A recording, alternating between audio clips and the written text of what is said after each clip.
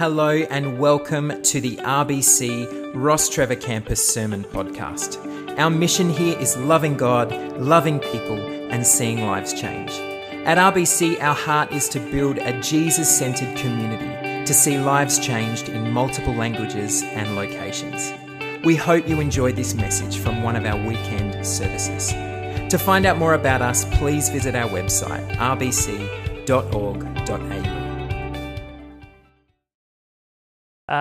Tonight we kick off a new series called Follow Me, where we are going through the Gospel of Mark. And for those of you who may not be aware, the Gospel of Mark is the first written account of the life of Jesus. So in this Gospel, we get to see the life of Jesus, his words, his ways, and his works, and who he is, and what he is like, and what he has done. And so that's where we're going to be journeying over the next 8 weeks. And tonight I'm going to kick us off from the start of Mark, in Mark 1, verses 1 through to verses 20. Now, it might be a little bit different tonight, so if you do have your Bibles, I want to encourage you to get them out and follow along. I will have things on the screen as well. Okay, and so you can follow along there. But I encourage you to get your Bibles out, because we're going to kind of walk it through a little bit, in kind of verse by verse, a little section by section. Today, I just felt that to set up this series, this would be the best way in which to do it tonight. So please follow along and connect with it in that way. So Mark, like I said, is the first one written. It's believed to have been, it's called the Gospel of Mark, but it's probably actually been written by Peter. As in, Mark's penned it, but it's kind of a bit of the Peter's gospel in a way, really. And because Peter seems to be in every episode, he seems to be sharing, and he's not the main character, but he seems to always be involved. So it seems to be a bit of the life and experiences of Peter, pointing to the person of Jesus, penned by Mark. That's kind of how the book kind of works. But Mark has written this book ultimately so that you and I would experience a life change. He's written it so that you and I would encounter the person of Jesus. And my hope tonight, and my hope over the next 8 weeks, is that is what we will do as we study it, as we learn it, that you and I are going to experience a life change. We're not just going to know more knowledge about who Jesus is, but we are going to live it out with our hands and with our feet. That's what we're going to do. So we're going to jump straight in to Mark chapter 1, verses 1. Okay, so Mark chapter 1, verse 1, and it says this. It begins with the beginning of the good news. The beginning of the good news. This is how Mark begins his gospel. Now, Matthew begins with a genealogy. Luke begins with a birth narrative, and John kind of takes us right back to the very beginning, to creation. And John doesn't give us any of that. He just jumps straight in to giving us Jesus. He just jumps straight into telling telling us who Jesus is. And he says the beginning of the good news. Now, the good news is another name for that is the gospel. And so if you've got your Bibles here, it might say the gospel. If you're reading the gospel or the good news, it's all the same thing. It means exactly the same thing. It comes from an older word called euangelion, but it means the good news. Now, some of what's really important about this is that the good news, Mark's trying to tell you and I this today. He's trying to say to us, the good thing is that Christianity is ultimately about good news. You see, many people, and you might find this at uni, you might find this at your workplace or with your family, they think that Christianity is bad news. Or they think that Christianity at worst is dangerous news, that it's something that is something wrong. It's dangerous for our society, it's dangerous for you, it's dangerous for us all. Mark wants us to know that it's actually good news. It is good news. Now, this word, gospel or good news, isn't a word that Mark made up. It's not like a Christian word necessarily. It's not only a religious word. It was actually a word that was used in the first century to speak of a public history-making event. So you would use the word good news if you were speaking of a new ruler who would have come into town, the birth of a new king, or the reign of a new empire. When Emperor Augustus, Caesar Augustus, was born, it was pronounced as good news to that area. And so in a world where there was lots of gospels, here comes Mark, and he says, this is the beginning of the good news. He's wanting you and I to know that above every other gospel that you hear, every other bit of news that you think is good, there is nothing actually greater than the good news that you are about to hear and that He is about to unfold for us. Now, just a couple of things that I need to say about good news, because one of the problems is that as Christians we do this, but certainly as people who don't follow Jesus look on at this as well, is that we actually think that Christianity isn't about good news, but it's actually about good advice. And we think that what Christianity is actually about is about making us better people, better kids, better husbands, better wives, learn how to pray better, learn how to live better, and it's just all about what we can do in order to be better. But you see, advice and news are very, very different things. See, advice is something that someone tells you to do, and you do something in order to get a desired result. Whereas news is the announcement of something that has happened, that as a result, this world is a completely different place. And the word that Mark uses to speak about Christianity and what it is about, it's not advice. He doesn't say it's rules. He doesn't say it's instruction. He doesn't say it's that. He says it is news. It is good news. Now, is the Bible full of instruction? Yes. Is the Bible full of wisdom? Yes. Is the Bible full of advice? Yes. But we need to understand that that's not what Christianity is primarily about. Christianity is primarily about news. Now, this is important because there are many other religions out there who speak about, and they're dominated by instruction and advice. So in Judaism, you've got your 10 Commands. In Islam, you've got your 5 pillars. In Buddhism, you've got the Eightfold Path. And if you do these things, and that's how you will find enlightenment, it's how you'll get to nirvana, it's how you'll be saved. But Christianity says it's not about that. It's about news. And what do you do with news? News is something you simply receive. And you trust in it and you believe in the news. And so over tonight and over the next few weeks, what Mark is going to do is he's going to give us news, the good news of Jesus Christ. And that is going to elicit in you and I a response. And we're going to talk about what that response is going to be later on tonight. But it's something that you are to receive, nothing that you have to do. And that is good news. And so what is this news about? Well, it's already been on the screen. It is about Jesus. It is about Jesus. He says this is good news about Jesus. Now, why is this important for you and I, that we know that it's about Jesus? Well, because I think we make a lot about ourselves. A lot of life becomes about us.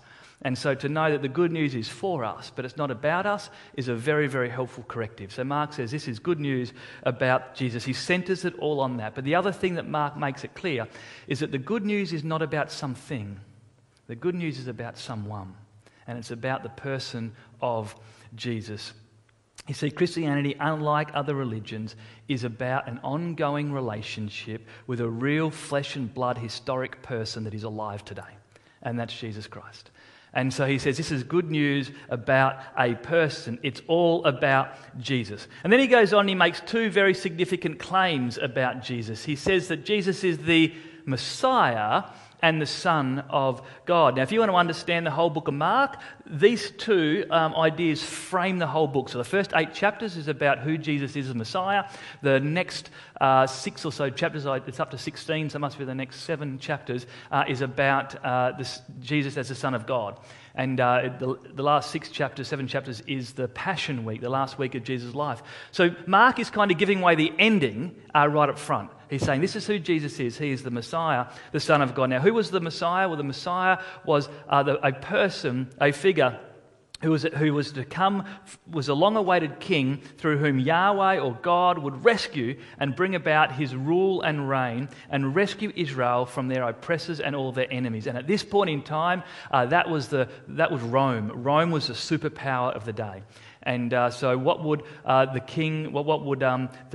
Messiah come to do? And he would ultimately come to release Israel from the oppression from Rome. This Messiah was expected to be the promised king, the king, not just a king, but the king. Then Mark says about the Son of God, that Jesus is also the Son of God. This is another way for Mark to say he's an anointed king, but it's also a way of saying it is the Lord God Almighty who has come to us. That Jesus is not just the long-awaited king, but Jesus is also God come on earth. And this is just an amazing idea.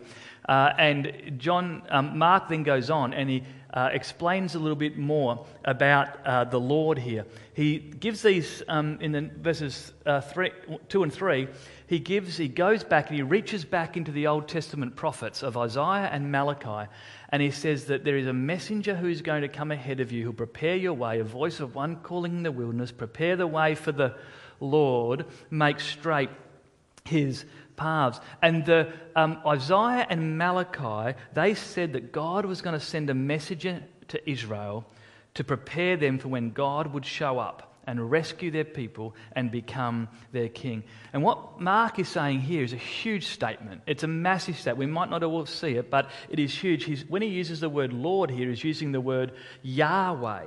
Now, Yahweh was the holy covenant name of God that he gave to Moses. Now, why is that important? Because this was a word that you didn't speak. This was a name that you didn't speak. It was a name that you didn't write down, because it was too holy, it was too precious. It was the Lord God Almighty. But Mark is saying, hey, the Lord God Almighty is on the move. God is coming to earth. And this is amazing for you and I, because what it means is that if you're here tonight and you're thinking, can you actually have a relationship with the God of the universe? Can you actually have a relationship with the one who created and flung all the stars into the sky and created all things? And the answer is yes. You and I can have a relationship with the Lord God Almighty. We have a God who we can know, a God that we can relate to. You see, in most other religions, a prophet arrives in town, and he tells them how you can earn your way to God, how you can earn your way to the divine. But Mark says that the true God, the Creator God, has come to us. Because you see, Jesus isn't just a great prophet. He is actually God himself. God come to dwell with his people. Mark then goes on and he says this in verses 1-4-6. He introduces us to the person who was going to announce the coming of the Lord. And this is what he says. And so John the Baptist was this person. Now, I don't know about you, if you read through that, there's a couple of really interesting things. If John the Baptist is the person who has been chosen to announce the coming of the King, I've got some troubles with it, because he seems to be not the right kind of guy. He doesn't seem to be up for what it takes to be a royal announcer, someone who is to go first and to announce the King. You see, just like a support act for a band, like we had, Ren Collective here last week, and I can't remember the lady's name who was the support act for her, Chelsea. You guys should know, Chelsea, and you guys were on the stand. Anyway, they've forgotten. But as a support act for Ren, her job was to kind of get everyone pumped up, excited, ready for when Ren Collective would come and to play. And so that's John's kind of role. His role is to get everyone ready for Jesus. But here's my problem with this. John seems to be in a weird place. He seems to be in a weird place, and he seems to be wearing weird clothes. And so I kind of wondered that, is anyone who watches The Crown here? A few Crown people? Okay, what are we up to? Season 3, I think, and we're waiting for a few more. But if you imagine if the Queen came to SA, all right, if the Queen comes to SA, where do you think she would go? I would have thought she'd come to Adelaide at least. Wouldn't she? Gone to the city, most people are kind of around. I wouldn't think she would head out to the Simpson Desert.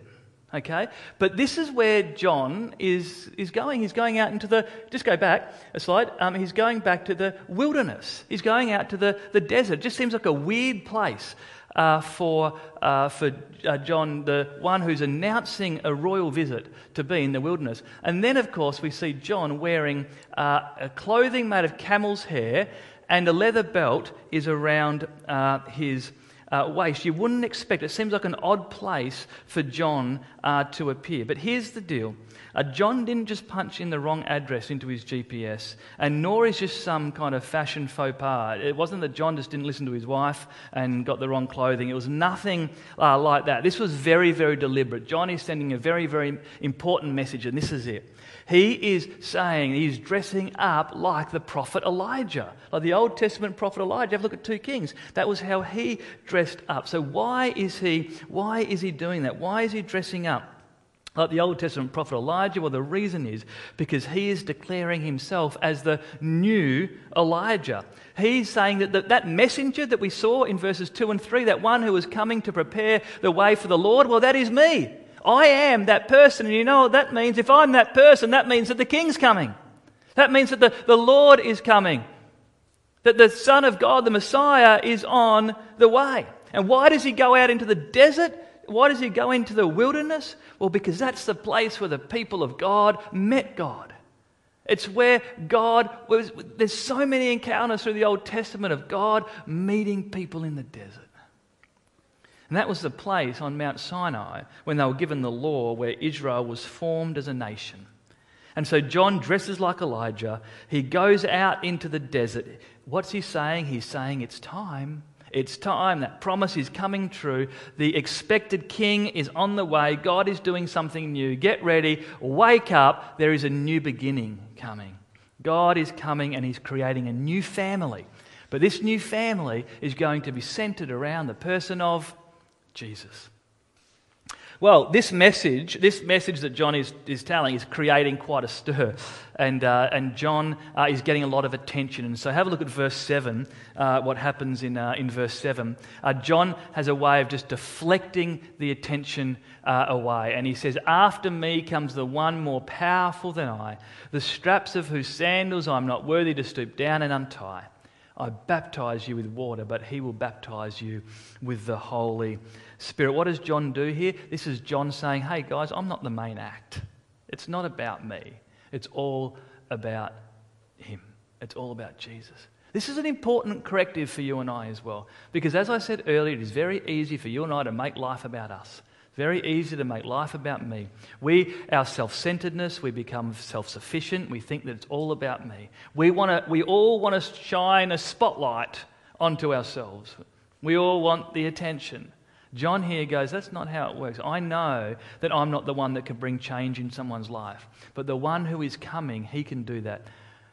He can do that. And why is Jesus the one who can bring the change? Why does John know that? Because John knows that he can only baptize with water.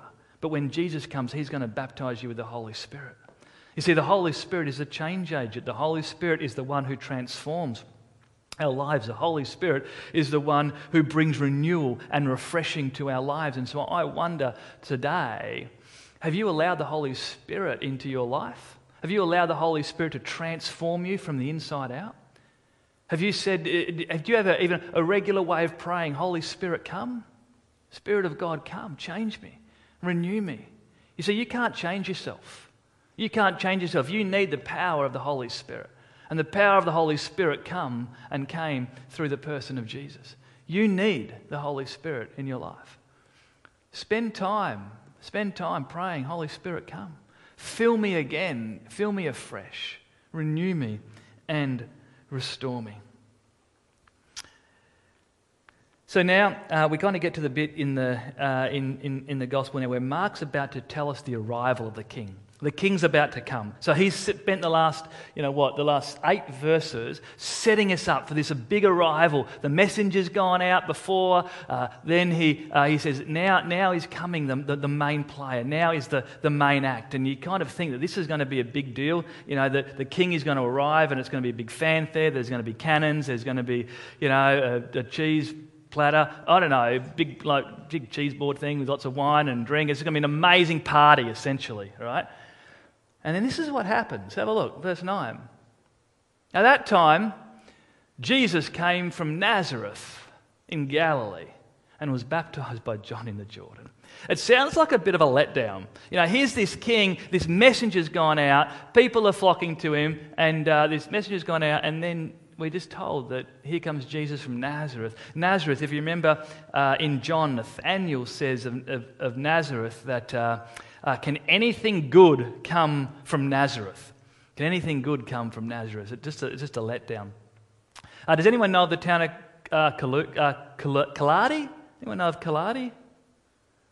No, I didn't think so. That was why I asked the question. Kaladi is a town in Queensland, in kind of rural Queensland. 4 people. 4 people live in Kaladi. It's like no one knows about it. It's kind of this backwater town. That's like Nazareth. It's kind of like Jesus coming from Kaladi, from 4 people. Here's the king coming, and he's just coming from this unknown little place. And then, is anyone confused by this? At that time, Jesus came from this backwater place in Galilee and was baptized by John in the Jordan. Now, what baptism was John doing? He was doing a baptism of repentance and forgiveness. Why is if Jesus, as Mark has said, if he's the Messiah, he's the Son of God, he is God Almighty come, and Jesus is the sinless Saviour. Why is Jesus needing to be baptized? Why is Jesus needing to be baptized? Well, that Jesus is being baptized as a way of identifying with you and I, as a way of identifying with the people of Israel and with all of humanity. You see, by being baptized by John, Jesus is saying that I've become one of you. I've become one of you. I'm standing with you. But here's the difference. Here's the significant difference, of course, that he is standing with us. He's identifying with our sin, with our failures. He's identifying with us not as another sinner in need of forgiveness, but as the sinless Saviour who brings our forgiveness. That's how he's standing with us. That's why he goes and he gets baptized. And then in verse 10, John, again, you see how quick John is. John just goes from one scene to another, one scene to another. In verse 10, we then read this incredible scene. Just as Jesus was coming out of the water, he saw heaven being torn open and the Spirit descending on him like a dove. And a voice came from heaven, "You are my Son, whom I love. With you I am well pleased." The heavens open, God descends on Jesus, and we hear God affirming who Jesus is. "You are my beloved Son, in you I am well pleased." This is a beautiful piece of Scripture. This is an amazing piece of Scripture. In one way, it's kind of like the gospel in a nutshell. But it's incredible because of this, that because Jesus is the Messiah, and the Messiah represents his people, then what is true of him is true of his people. Therefore, if you and I, if any of us have put our trust into Jesus, if we have trusted him, then God says to you what he says to Jesus. "You are my dear child. I love you, and I'm delighted with you." I wondered tonight, what would it mean for you to hear those words said to you? What would it mean for you tonight to hear God say to you, "You are my dear child. I love you. In you I am well pleased. I am delighted in you." You see, sometimes this is impossible to imagine. And this is impossible to imagine, especially if you've never heard words like that before from your earthly parents. Or especially if you haven't heard these words before from your dad. It's hard to imagine this. But I want to tell you tonight, this is true. Because Jesus is the Messiah. If you have put your trust into him, what is true of him is true of you. And that these words that God says to him, he says to you. "You are my dear child. I love you, and I am delighted with you." It was interesting. My dad was here this morning at church. He's finished up after 25 years of ministry at Enfield Baptist, and so he's kind of on a little bit of a leave before he goes back. And so he was here today, and I was preaching on this, and it was actually lovely. He came up to me afterwards and said, well done. But he said, "Dan, if I've never said it to you," which he has before, but he said, "I want you to know I love you. And I'm proud of you, and I'm delighted in you." And it was just a lovely thing to hear today. So I'll just share that. There we go. Then Mark kind of moves on, and Mark moves on, and he says this, and we see this another interesting little scene. At once, then Jesus, the Spirit sent Jesus out into the wilderness, and he was in the wilderness 40 days, being tempted by Satan. He was with the wild animals, and angels attended to him. Is there anything in there that sparks anything for you? Like, where have we heard the wilderness and 40 days before, or wilderness and the number 40 before? Well, of course, Mark is helping us to connect the story of Israel with the story of Jesus. Because, of course, Israel went out into the wilderness for how long? For 40 years. Jesus goes into the wilderness for 40 days. But here's the deal. Unlike Israel, Jesus spent 40 days in the wilderness being tempted, but he didn't give in to temptation. He didn't sin. You see, where Israel failed, Jesus succeeded. Where Israel was unfaithful, Jesus was faithful. Where Israel gave into temptation, Jesus gained victory over it. See, Jesus defeated sin and evil. How? By remaining faithful and completely faithful to his Father. Jesus, I believe, defeated sin and evil because he knew how deeply he was loved.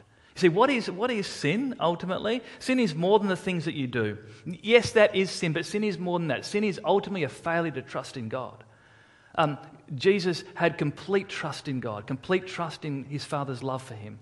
That he knew that I just need to stay faithful to him. He has the best path for me. And he didn't sin. You see, we often try to just muscle up a whole lot of energy so we don't have to sin. But often the way is just to relax into trusting God. You see, sin, the other way to think about sin is it's like sticking your finger up at God. It's a way of saying, no, I'm not going to go your way. I'm not going to trust what you say is true about the future. I'm going to go my way. That is ultimately where sin begins and what gives birth to sin. And the wonderful news from Mark's gospel is that Jesus, he did all of this for you. He went 40 days being tempted in the desert, in the wilderness, and didn't sin, and he did it all for you. Because you see, here's what's true and what Mark explains to us here. Let's go back to the other slide. We are being tempted by Satan. We have an enemy. There's a very real enemy. Here's the deal with Satan, though, and the enemy can only wave a gun at you, an empty gun. He has no bullets in his gun. There's no bullets. The shot has been fired. The cross has won and has defeated it. But there is an enemy. There is someone who is wanting to lure you away and pull you away from Jesus, from King Jesus. But what we see here is that you and I, we're not left defenseless to sin. We're not left defenseless to sin. God knows our tendency towards self-centeredness and our wandering in the wilderness. He knows that our hearts aren't pure. He knows that our hearts aren't clean. And that's why Jesus went before us into a very real battle on the cross to defeat sin, death, and evil and bring us back into relationship with the Father. And then Mark goes on. I know we're moving through this pretty quickly, and he says this. Have a look at this. This is like the key passage in the whole book of Mark. If you want to understand Mark, this is what it's about. Verse 15 is ultimately what it's about. After John was put in prison, Jesus went into Galilee proclaiming the what? The good news of God. The time has come, he said. The kingdom of God has come near. Repent and believe the good news. What is our response to this good news of love, this good news of the kingdom of God coming? Our response is to turn and to trust. To turn and to trust. You see, sometimes the word repentance gets a bad rap. But repentance is actually a good thing for us. Repentance is an important thing for us.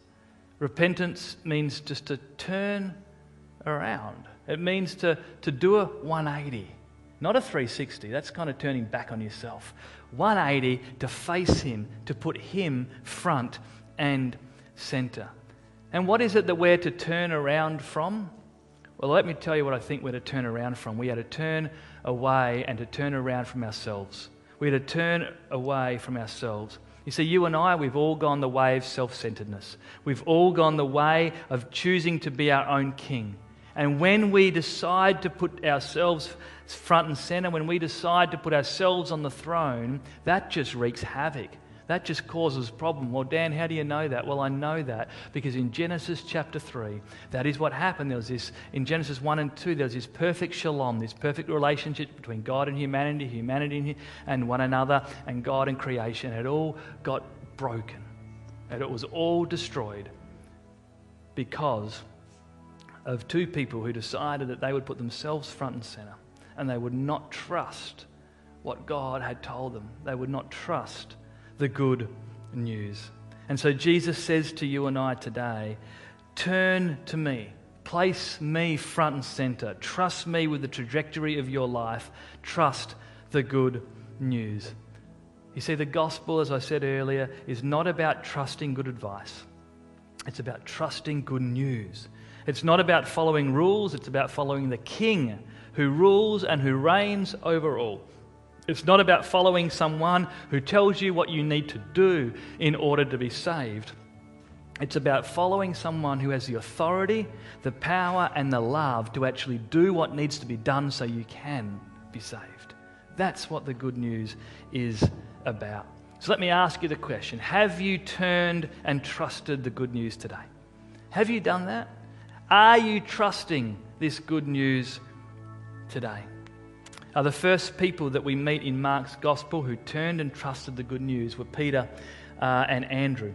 And when we read this, as Jesus walked beside the Sea of Galilee, he saw Simon, or Peter, and his brother Andrew casting a net into the lake, for they were fishermen. Come, follow me, Jesus said, and I will send you out to fish for people. 3.5 months later, they left their nets and they followed him. No. At once, they left their nets and they followed him. You see, this call to turn and to trust is an at-once trust. It's an immediately trust. It's a now, here, tonight, today trust. Go on. When he had gone a little further, he saw James, the son of Zebedee, and his brother John in a boat preparing their nets. Without delay, he called them, and they left their father Zebedee in the boat with the hired men and followed him. Sounds a bit cruel, doesn't it? Just leaving your father in the boat and following him. You know, Zebedee probably had a plan for these guys and their future to look after the family business. They left him. And why did they leave him? Because they knew that the call to follow Jesus was bigger than anything else they could do. They knew that the trajectory that he has for them is one that they need to turn to and to trust. Tonight, what is it that you need to untie from? Are you on the throne of your life and you actually need to put Jesus on the throne? What is it that you're trusting for your life, for your salvation? Is it your family? Is it your career? Is it you're hoping that you're just going to get a husband or a wife? What is it that you're hoping for? What are you trusting in that you think is going to bring you joy and happiness and life? Jesus says, trust in the good news. Trust in me. Trust the good news. What I want to do now, just as we finish, we're going to close and we're going to sing a song, and then I think we've got Sunday sesh tonight, and there's food and there's pizza and all that. But I want to give tonight, because there might be some people in the room here tonight who King Jesus has been speaking to tonight, and I believe that there are. And you maybe have never made a first-time faith commitment. You haven't trusted Jesus for the first time. You've been in church, you've heard about this for a long time, but you've never actually kind of put up your hand and said, yep, tonight's the night where I'm going to trust the good news. I'm going to turn from my way of doing life. I'm going to turn from my self-centeredness. I'm going to turn from my self-sufficiency, and I'm going to trust Jesus. Or just with every head bowed and eyes closed tonight, if that is you tonight, I'm not going to do anything weird, but I want to pray for you. And I want to pray, and I want you just to pray in your heart after me. You don't have to pray out loud. But here's one thing I want you to do as a little bit of a challenging step. If this is you and this is the first time you're praying this tonight, I want you to kind of just put your hand on your heart tonight. No one else will see it. This is just between you and God. And if you want to make this decision to put your trust in Jesus for the first time, you just put your hand on your heart tonight and pray this after me. That's great. Jesus, tonight, for the first time, I put my trust in you. I turn from my self-centered ways. I turn from self-sufficiency, and I put you on the throne, and I trust you. Thank you that you love me. Thank you that you are the King of this world, that you are the King of my life. And tonight I trust the good news. Thank you for saving me. Thank you for bringing me into relationship with you. Amen. If that was you tonight and you prayed that prayer for the first time, awesome. Praise God. Please let somebody know, let someone around you know. Let myself know, let Sam know, let anybody on platform here know that you did that. That is an amazing thing. You made a wonderful step into following Jesus and living out a life in his kingdom. There's one other group I just want to pray for before we sing, and that is if you're here tonight and tonight God has spoken to you through this message and through this passage, but you do know that if you're really honest with yourself, and it's good to be really honest with yourself, if you're really honest, you know that Jesus and the kingdom of God is just like a bolt on to your life. It's just like a bit of an add-on. If you know that tonight he's been challenging you and calling you to put him front and center, if you know that you are on the throne of your life, you call yourself a follower of Jesus, but really you're just following yourself, then I want to pray for you too. And I want to pray tonight, a really simple prayer, that the Spirit of God, that his power would come and would transform you. He would transform you from the inside out, and he would give you everything that you need to be able to live for him. So if that's you tonight, why don't you just join me as we pray and just say in your heart, that's me, that's me. Lord, we thank you for who you are. We thank you for your love. We thank you that you do love us. We thank you for your power. We thank you for your power to save us. And Lord, tonight, there are people here and we're coming to you and saying that we follow you, but if we're really honest, we're kind of in the driver's seat. We're on the throne. But we want to step down from the throne tonight, and we want to trust you. We want to turn from our ways, and we want to put our trust in you again. We want to trust you with the trajectory of our life, believing that you have our best interest at heart, that your way is the right way to life and experiencing all the blessing and the joy that comes. And so, Lord, I pray that your Holy Spirit would move tonight in hearts, that your Holy Spirit would come and would change people's hearts right now from the inside out. Renew, refresh, and focus people again, Holy Spirit, on your goodness. Join the Spirit with their spirit, Lord, and just do something amazing and wonderful to see change that would happen in their life. So, Holy Spirit, come. Holy Spirit, have your way. Thank you, Lord. Would you stand with me tonight? And in a way of giving praise and worship and adoration and putting Jesus on the throne, we're going to sing a song, and it's about giving all that we have to him. And so as we sing this, would this be a dependent song? Would this be a way of you saying that tonight's a night, a different night? Tonight's a night where things shifted for me because I put King Jesus on the throne tonight and I surrendered it all. And I said it's all about you. Let us sing. Thanks, Rosh.